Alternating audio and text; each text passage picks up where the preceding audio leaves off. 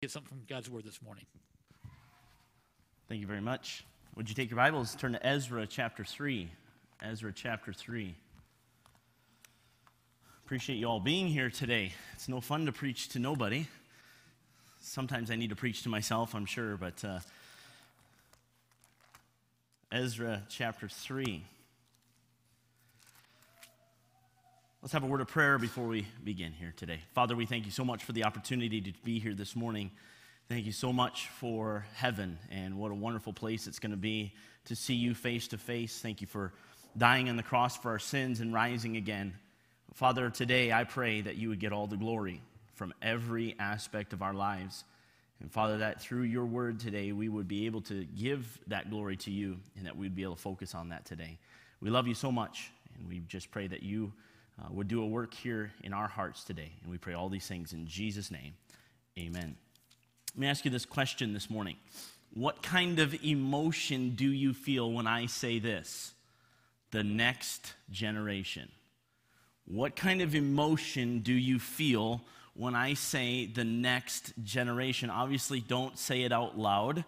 This is between you and God, all right? Do you feel excitement when you think of the next generation? Are you excited about what is coming up? Do you feel disgust as to, the next generation? The terminology, the next generation, can give us all a different feeling. If you are older, maybe your attitude toward the next generation is disgust and frustration. Perhaps you maybe have an excitement about what the next generation has to offer. If you're younger and you are the next generation, you are the one to which, when we say the next generation, you're the one who we're talking about, you maybe have feelings of frustration. Or maybe you have feelings of anger. Or maybe you as well are excited about what the future holds for you. What if I was to say this? The last generation. It all brings about some sort of emotion. When I say the last generation, if you're older, perhaps you're thinking something like hardworking, amazing, wonderful, greatest generation. If you are younger, you might be filled with gratitude, respect. Maybe you're filled with frustration, or maybe even judgment. Listen, the point I'm trying to make this morning is that when we think about generational gaps, some of us have some very intense feelings. They can be feelings of gratitude or they can be feelings of frustration. The fact of the matter is this: some of these emotions are good, some of these emotions are bad. Let me ask you this question, and again, please don't answer it out loud. Which generation is right? Which generation is right? This generation that's going on right now, or the last generation? Which generation is right? The correct answer is this: neither. And the correct answer is also both.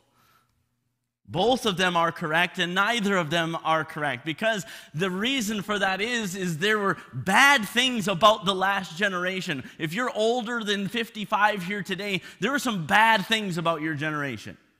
And I'm going to stand here today in front of you and say there's some bad things about my generation. There's good things about my generation. There's wonderful things about your generation. The fact of the matter is there are truly good and bad in every generation. So let's ask this question: what's the problem? What's the problem? There is obviously a generational gap in our church, in our society, and all throughout time, there has been a generational gap. Sometimes I don't think it's as stark a contrast as it is today, but we often see it. I see it all the time. I am a millennial, and I have been characterized as lazy and no good for anything. I have been characterized as not being able to show up on time, and all kinds of different things that I have been characterized as. And I don't think I'm any of those things. But that's what I'm characterized as. I think the problem comes down to simply one word. Can I give you that one word this morning? That one word is simply expectation. It all comes down to expectation. Every generation has an expectation of the last generation, and every generation has an expectation of the next generation. The last generation has an expectation for the next to be just like them. Hey, especially when you think your generation was the greatest generation, you think, man, you need to be just like us, and I want to make you to be just like us. There's an expectation, and then the next generation, my generation, has a expectation that you will allow me to be who I am, that you will allow me to be who God created me to be, who I want to be. I want you to understand that expectation is not necessarily a bad thing. Expectations are not necessarily a bad thing. They can be actually a good thing. However, expectations need to be placed properly. Expectations need to be placed properly. I want you to write this down if you're in the habit of writing things down.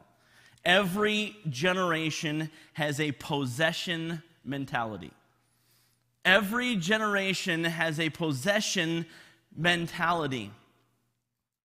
This is how it manifests itself. Maybe you've heard some of these sayings. Well, back in my day, if you're a younger generation, you might say something like this. Well, this is not your day. This is my day. We declare ownership of our generations. I've already said it. My generation, your generation. We declare ownership of our generation. Sometimes I think I will make what I want of my generation. Sometimes as an older generation, we think I want to hang on to some of the things that I had. Listen, these are all common things that go on in our lives, and we want to keep what we knew and what we grew up with, and I want to make my generation what it ought to be. I hope it's pretty obvious this morning that I'm planning on attacking the generational gap today.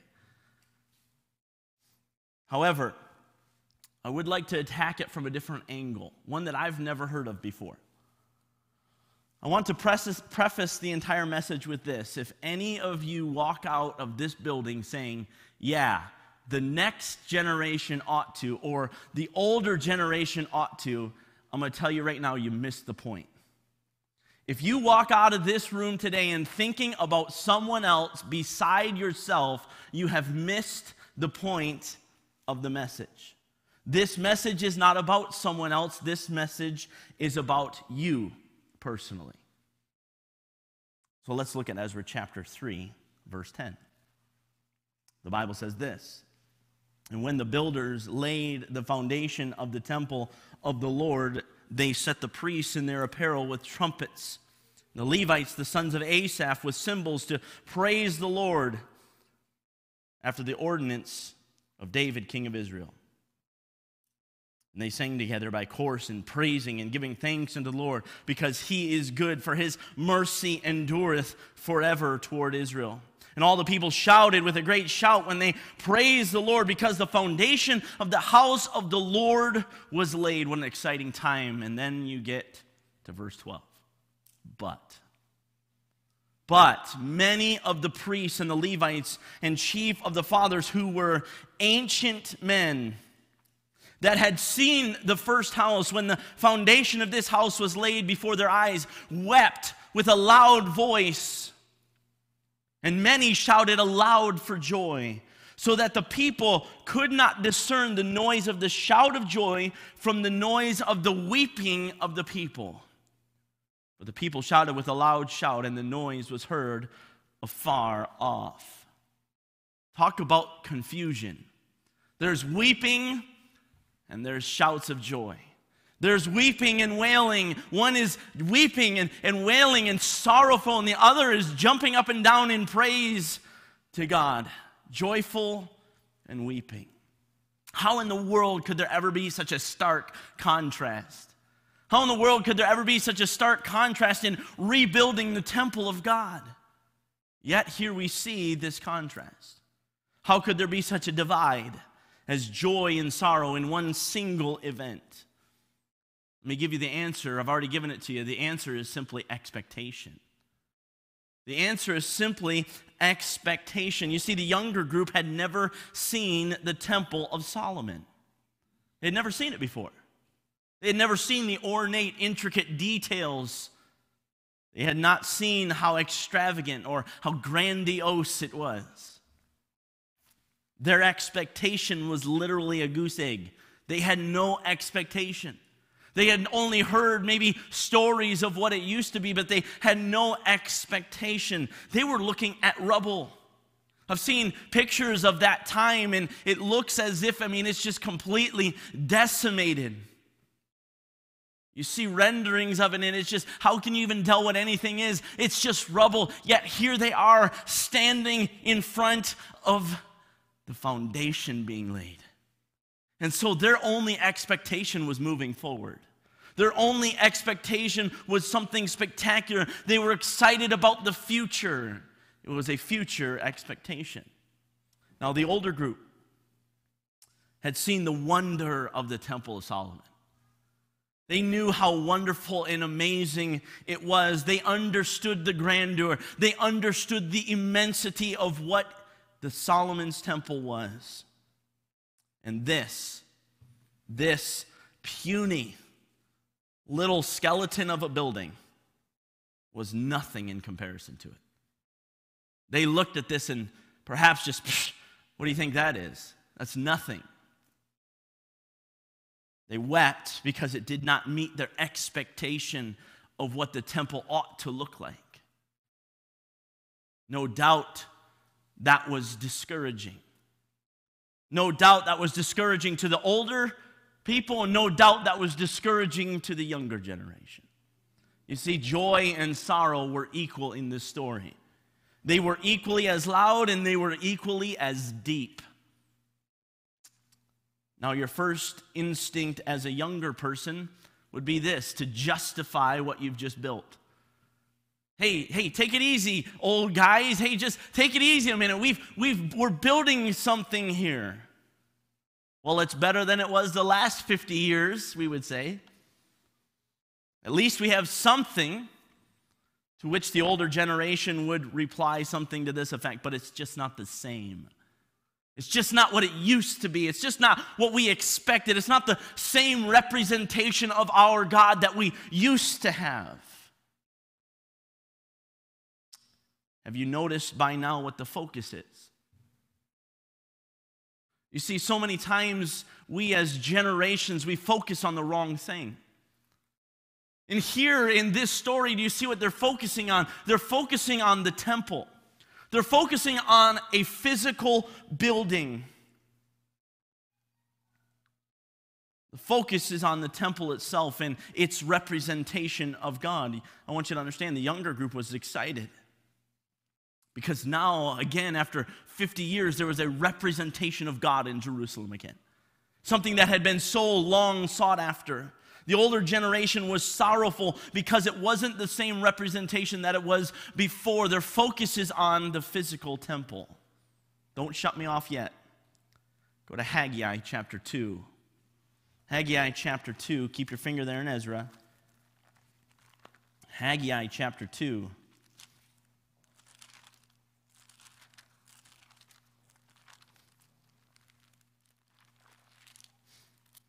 Give you a little bit of extra time to find that one. Haggai chapter 2. Now I want you to understand this is a few years later.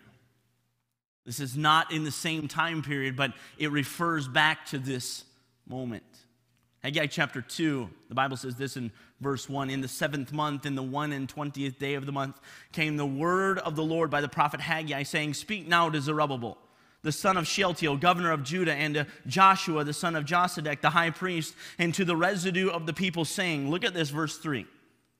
Who is left among you that saw this house in her first glory? Who is there left that saw the house in its first glory, in its former glory? Let's finish. And how do ye see it now? Is it not in your eyes in comparison of it as nothing? Keep your finger here because we're going to come back here in Haggai. But I want you to understand this. These older generational people were looking at the temple and going, this is actually nothing. They were going back to their houses and they were getting together in their houses with all the other older people. And they're like, what do you guys think about this? It's not very big. It's not very ornate. It's not something that we really think that is a good representation of our God. And they began to despise it and really see it as if it was nothing. They had seen what wonder, what glory, how amazing Solomon's temple was. They had seen it with their own eyes. But again, the focus was on the physical glory of the temple. The physical glory of the temple. I am ready now to give you the title of today's message. I had named it the generation of rebuilding. I changed it after studying. I'm going to give you the title, and it is this: the glory of rebuilding. The glory of rebuilding. Every one of us wants to glory in the spiritual rebuilding process. Let me say that again. Every one of us wants to glory in the spiritual rebuilding process. We want to look at our efforts and be satisfied with the outcome that is equal or greater than what it used to be. I'll give you for instance. When I worked on the farm, I loved working on the farm because you could look back at your day and say, look at what I've accomplished.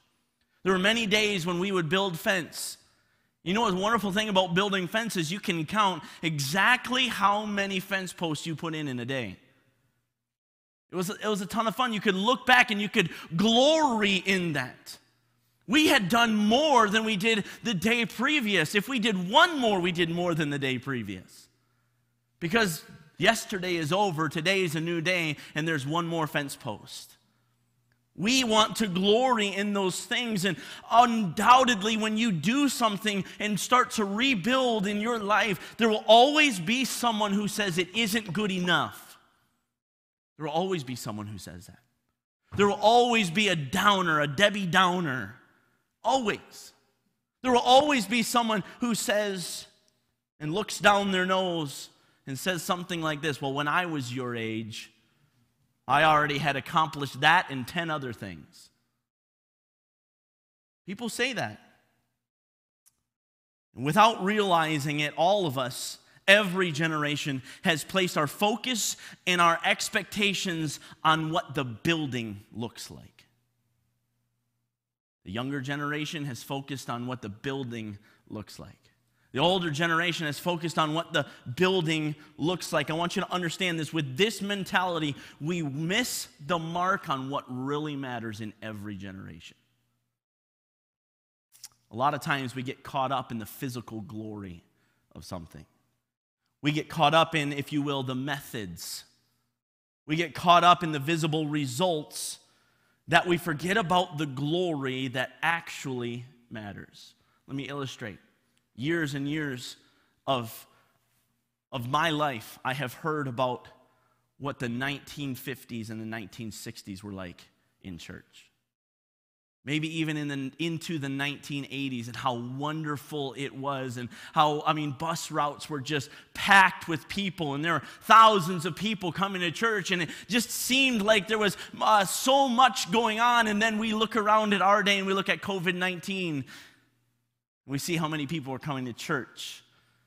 And we see the split services, and we see all these things. And I want you to understand that when you hear how wonderful it used to be, and we look at what we currently have, I want you to understand this just purely from a physical aspect. We look at this and we are depressed. A lot of times you hear things like, well, back in my day. Well, it used to be. Listen, I'm not trying to scold anyone for that. What I'm trying to say is our focus is wrong. Let me ask you this: what is the glory that really matters? What is the glory that really matters? Well, let's have some fun and let's do a little bit of a Bible study today. I want to do a Bible study on the temple of God and glory. Let's go to 2 Chronicles with me. 2 Chronicles. I'll try to make this as exciting as possible. Second Chronicles, book before Ezra. Second Chronicles chapter 7. Solomon, in this passage, had received the command of God to build the temple of God. David was the one who wanted to get it going, but God said, no, to David, you cannot do that. I'm going to have your son Solomon build it. He is the chosen one to do this. He begins the work and does an absolutely incredible job. It is glorious inside and out. Solomon finishes the temple, and he begins dedicating it to God. And notice what happens with me in verse 1 of chapter 7. The Bible says this: Now when Solomon had made an end of praying, the fire came down from heaven and consumed the burnt offering and the sacrifices. Watch this now. And the glory of the Lord filled the house. Verse 2, and the priest could not enter into the house of the Lord because the glory of the Lord had filled the Lord's house. And when all the children of Israel saw how the fire came down and the glory of the Lord upon the house, they bowed themselves with their faces to the ground upon the pavement and worshiped and praised the Lord, saying, for he is good, for his mercy endureth forever. Then the king and all the people ordered sacrifices before the Lord, and it continues. I want you to understand this morning, that yes, Solomon's temple was undoubtedly beautiful. Ornate, it had gold linings everywhere, and everything was made of gold. It was just absolutely beautiful. Physically. It was physically glorious, but the only glory that mattered was the glory of the Lord in that place. Let me say that one more time.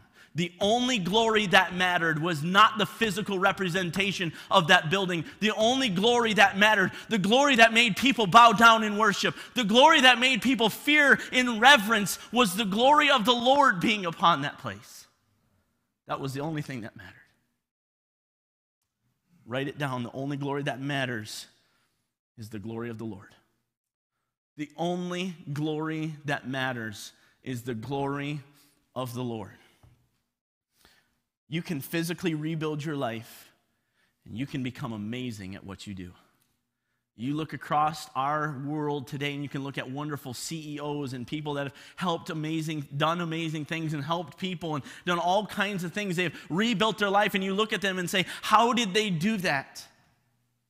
We think it's amazing. You can have amazing things. You can have a huge house. You can have amazing cars. You can have all kinds of wonderful physical things.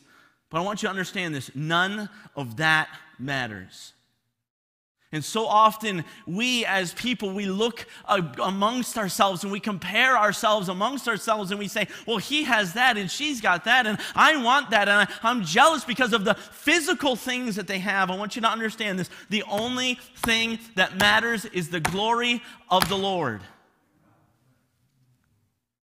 want you to notice something else with me. Go to Jeremiah chapter 7. Jeremiah chapter 7. This is the same temple. Solomon's temple, Jeremiah chapter 7. Look with me in verse 1. The Bible says this: the word that came to Jeremiah from the Lord, saying, stand in the gate of the Lord's house and proclaim there this word and say, hear the word of the Lord, all ye of Judah, that enter in at these gates to worship the Lord. Thus saith the Lord of hosts, the God of Israel, amend your ways and your doings, and I will cause you to dwell in this place. Trust ye not in lying words, saying, the temple of the Lord, the temple of the Lord, the temple of the Lord are these.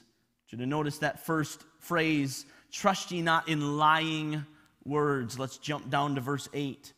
Behold, ye trust in lying words that cannot profit. Will ye steal, murder, and commit adultery, and swear falsely, and burn incense unto Baal, and walk after other gods, whom ye know not, and come and stand before me in this house, which is called by my name, and say, we are delivered to do all these abominations? Basically saying, listen, you're saying, look, it's the temple, but we can do whatever we want in there.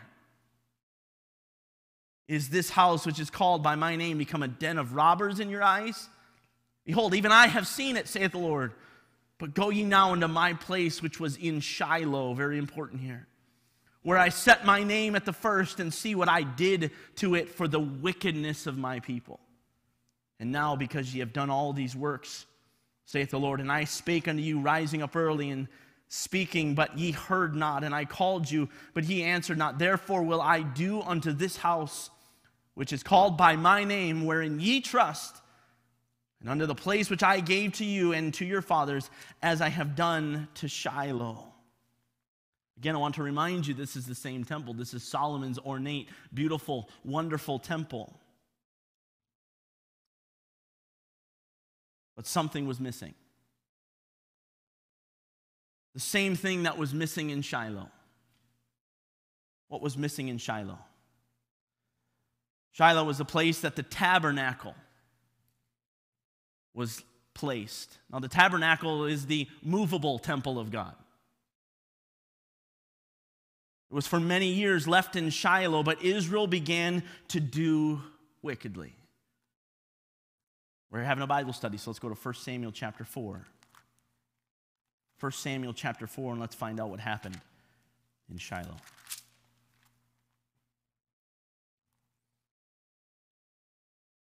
The Bible says this in verse 22 of 1 Samuel chapter 4.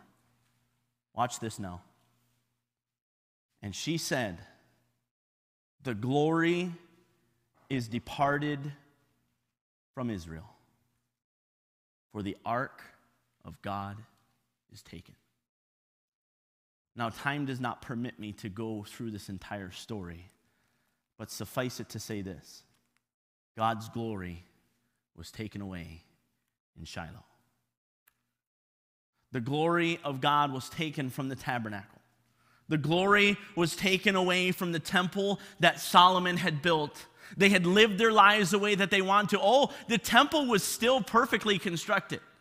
The temple was still beautiful. The temple was still there. It was still a representation of God. Yet they were living their lives the way that they wanted to.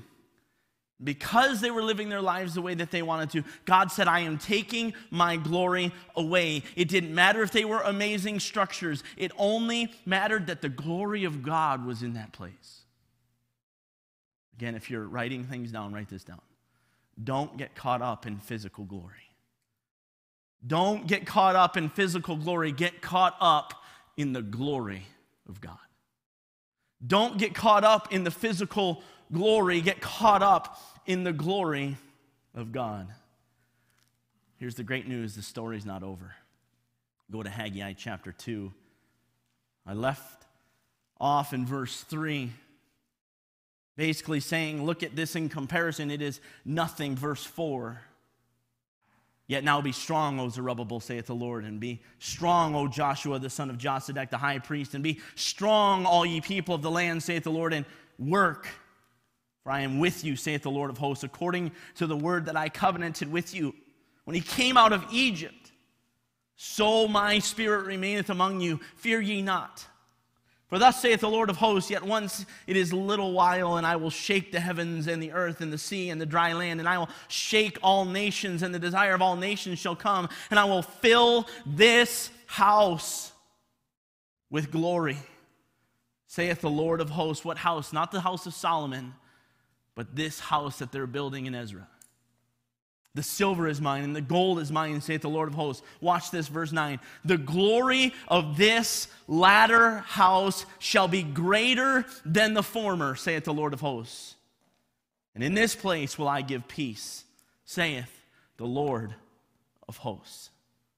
I want you to understand this. It did not matter the size of the temple. It did not matter the physical aspects of the temple. The only thing that mattered was that the glory of God was present. Let me draw a conclusion and hopefully an application. As we look at generational gaps, and as we look at different generation and the differences and the things that annoy you and the things that frustrate you and the things that excite you and the things that are just wonderful and you're thankful for, can we please stop looking at physical expectations? I'm begging you to please stop looking at physical expectations? Can we quit trying to make people just like us? The greatest harm I can do to my children is to make them just like me. Lord knows the world can't handle more than one of me. So that's the worst thing I could do. Can we quit trying to get the other generations to hear me, to see our glory? I came to an amazing realization the other day. I have lived my entire life trying to please people older than me. As I grew up, I was trying to please my parents. When I began going to college and working at college, I was trying to please my professors. When I came to church, I was trying to please all the people that were older than me. I have spent my life trying to please people older than me. Listen, I am wrong. I am wrong. Can we quit trying to get other generations to see our glory? Can we just strive for the glory of God? Galatians chapter 5 and verse 26, let us not be desirous of vain glory, provoking one another, envying one another. 1 Corinthians 10, 31, whether therefore ye eat or drink or whatsoever ye do, do all to the glory of God. 2 Corinthians chapter 10 and verse 17, but he that glorieth, let him glory in the Lord. The thing that is going to close the generational gap is simply rejoicing in the glory of the Lord. Older generation, let me ask this. Is God glorified with the generation that is coming up behind you? That's the only question you need to ask. Is God glorified with the generation that is coming up behind you? Younger generation, the only question that you need to ask is this: is God glorified with the lives of those who came before me? Is God glorified with the lives of the generation of those who came before me? That's the only question we need to ask.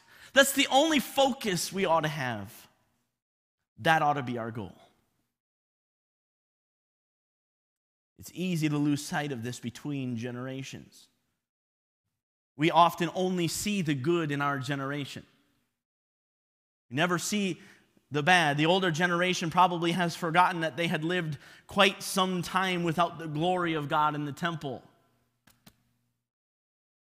They had forgotten that in Jeremiah chapter 7, before they were exiled, God removed his glory. They had forgotten that God's glory was no longer in the temple. All they were doing was looking at the physical. No matter how significant your work, no matter how much you've done in your life, it is nothing without the glory of God. Again, if you're in the habit of writing things down, write this down. Glorifying God is different for each person in each generation. I'm going to say that again. You need to understand that. Glorifying God is different for each person in each generation. Let me illustrate. God received the glory from Abraham, who, guess what, was different than Moses. Who, guess what, was different than David. And who, guess what, was different from Solomon. And who, guess what, was different from Mary and Joseph. And guess what? They were different from Paul, who was different from Barnabas, who was different from Peter, who was different than John the Apostle, who was different from John the Baptist. They were all different. They all had different roles. They all had different things that they were to accomplish in their life, but they had one thing in common. They glorified the Lord. Obviously, I want you to understand this. They did not sacrifice doctrine, and we will not sacrifice doctrine. But glorifying God looks different for each and every person. That looks different from me to Pastor Stone. You realize that, right? We're very similar in so many ways. But me glorifying God with my life is different than Pastor Stone glorifying God with his life. That looks different from Dad to Caleb. That looks different from my dad to me. Instead of rebuilding to glorify yourself or glorifying another generation or glorifying someone else in your life, can I challenge you with this?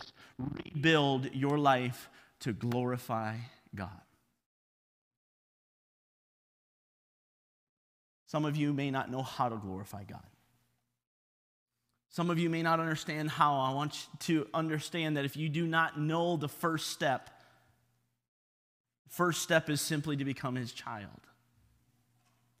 Accept him as your personal Savior. Believe that you are a sinner, that you deserve to go to hell. Believe that Jesus came to this earth as the Son of God to pay the penalty of sin for you.